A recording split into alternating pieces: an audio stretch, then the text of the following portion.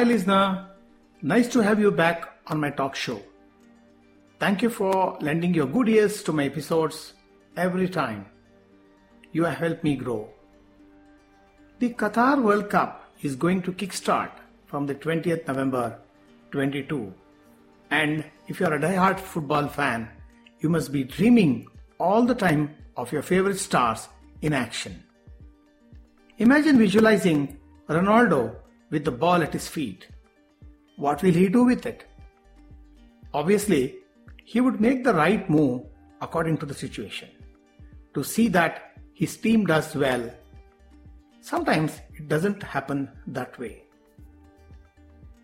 Life in football is simply not just about what the 10 other men in your team do with one football.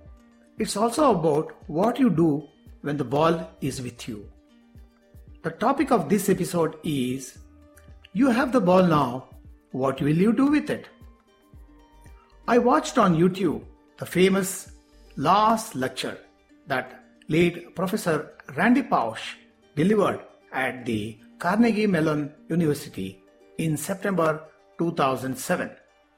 He spoke of his childhood dream of wanting to become an NFL player, the National Football League player. He went on to say that though he didn't go on to play for the NFL, he learned a lot of life lessons from it that stood with him in his journey. I, like many in the Carnegie Hall that day, was struck with emotions because that was indeed Randy Pausch's last lecture. He had been diagnosed with cancer and was given 6 months to live. In fact, Mr. Randy Pausch passed away in July 2008. He remembers the first day of football practice as a 9-year-old and as the smallest kid in the group. The kids were excited to meet the coach that day at the start of the practice session.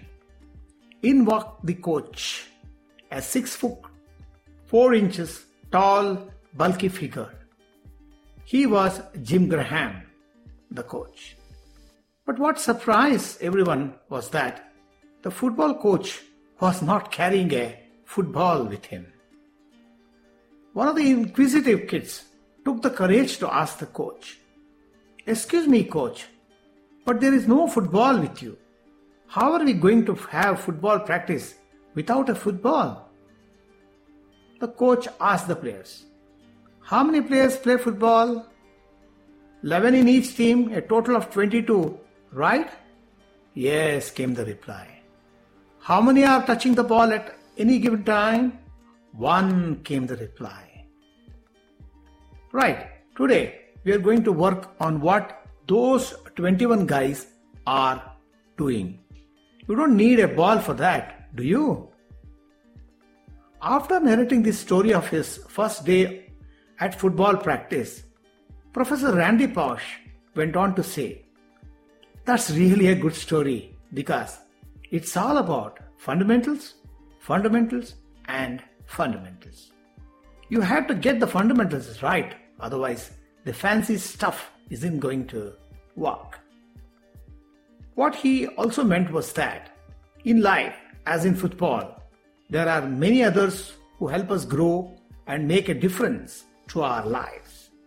At times, the biggest factor in any team's success comes from the contributions of the least expected people. At the end of the day, it's all about teamwork. This is usually what mentors, team leaders, and coaches belonging to a team tell their members. They harp on the importance of teamwork, understanding, cohesion, togetherness, cooperations, team goals, ethics, sacrificing for one another, helping each other, lifting the spirit and morale of the team, and many others. Yes, teamwork is important in the success of any industry where group of people are involved. Even the acronym of team, TEAM, together everyone achieves more, agrees with that.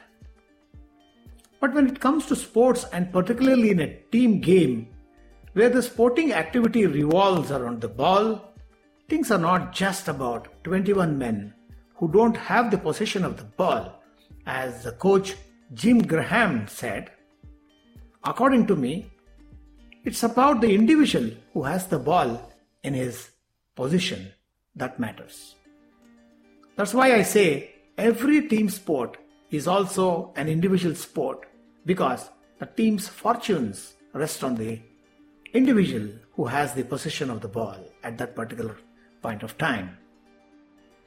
When the ball is with a player, what it does with it depends on the game situation and what physical and mental state he is in. One brilliant pass can alter the state of the match.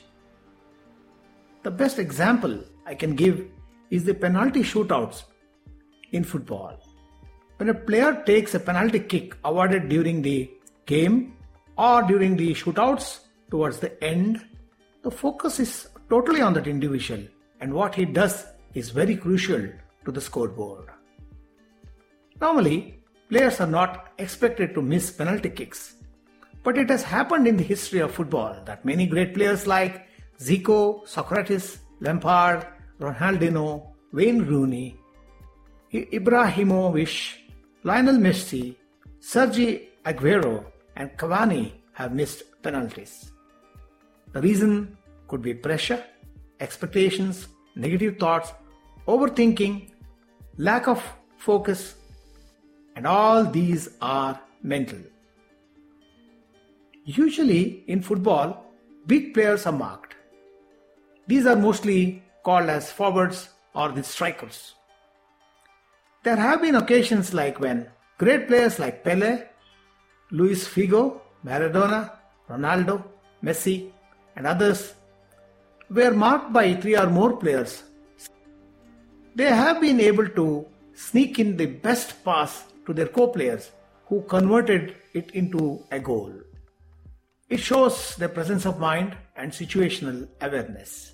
It also shows their confidence in their ability, the self-belief, and the experience, and their sharp instincts that help them deliver that brilliant pass that was converted into a goal.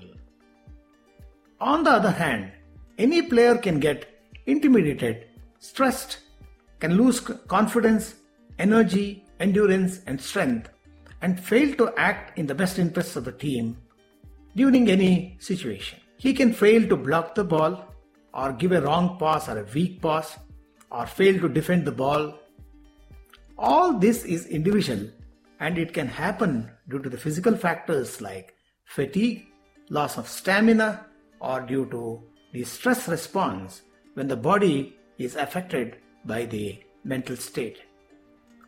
The person may not be in his ideal performance state in which he usually delivers his best. He falls short of expectations and disappoints. How a player performs on a given day depends on the mental state he is in. He can be affected by factors not connected to his sport, like his addictions, his present form, maybe his poor form, his financial conditions, his insecurity, his recent setbacks, injuries, relationships, loss of a loved one, and many others. So, a coach must realize that a team sport is as individual as much as it is a team sport. The coach must focus on each individual because there are individual differences between players. No two players are the same. Besides fixing team goals, plans, and strategies, the coach must also fix individual roles based on his strengths, weaknesses, and his vulnerabilities. While pep talks are effective, it can have different impact on different players mentally. So, the one-size-fits-all coach is not going to be effective on the long run.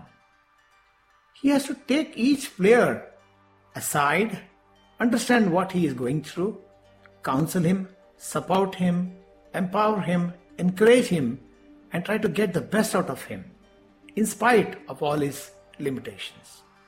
No two players are the same as far as their ability and execution are concerned. So, eventually, what a player does with the ball at that moment depends on him more than the team. So, a team game is also an individual game at that. You are listening to Winning Edge Talks podcast, and this is Vishwanath, your host. I'm a sports mental conditioning coach, counselor, author, blogger, and podcaster. Those wanting to take sports psychology consultations from me, either offline or online, can contact me at 861-899-6575 or email me to viswanath.author@gmail.com. I repeat, vishwanath.author@gmail.com. Thank you. Bye for now. We'll catch up soon.